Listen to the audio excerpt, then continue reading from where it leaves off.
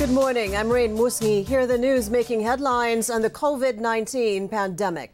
Singapore has detected its first locally transmitted case of the Omicron variant. Authorities said an airport staff member is the first Omicron case in the city-state with no travel history. The patient is fully vaccinated against COVID-19 and is currently asymptomatic.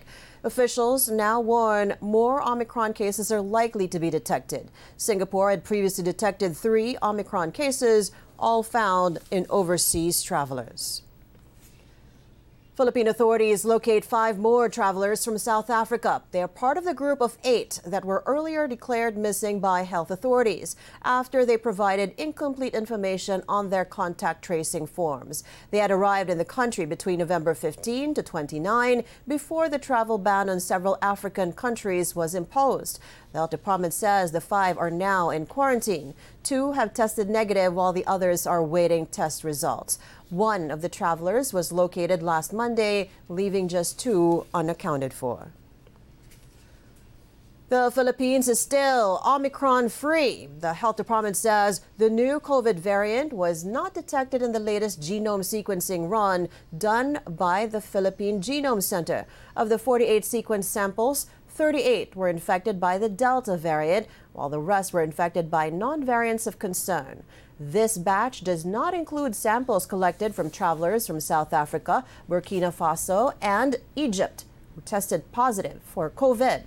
While the Omicron's presence in the country has yet to be confirmed, an infectious disease specialist suspects it's already here. Yung surveillance natin ng genomic is not as extensive as other countries.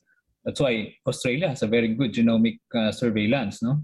And even South Africa. We should be thinking that Omicron variant is here, and that's why we should be extra careful.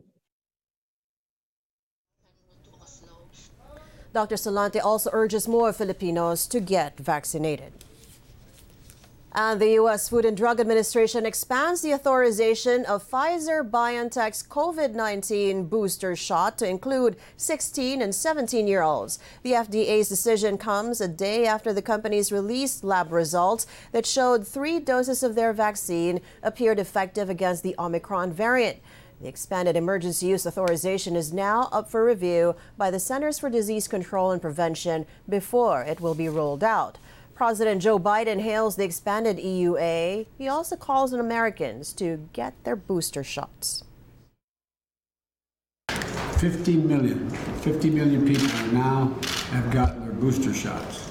And we're getting people their booster shots at a record pace, roughly 1 million people a day. And America is making progress, 200 million with 2 shots. And more kids vaccinated than any country on earth, and we got a lot of work to do, but we're going to get through this. We're going to make it through this, and we're going to be okay, in my view.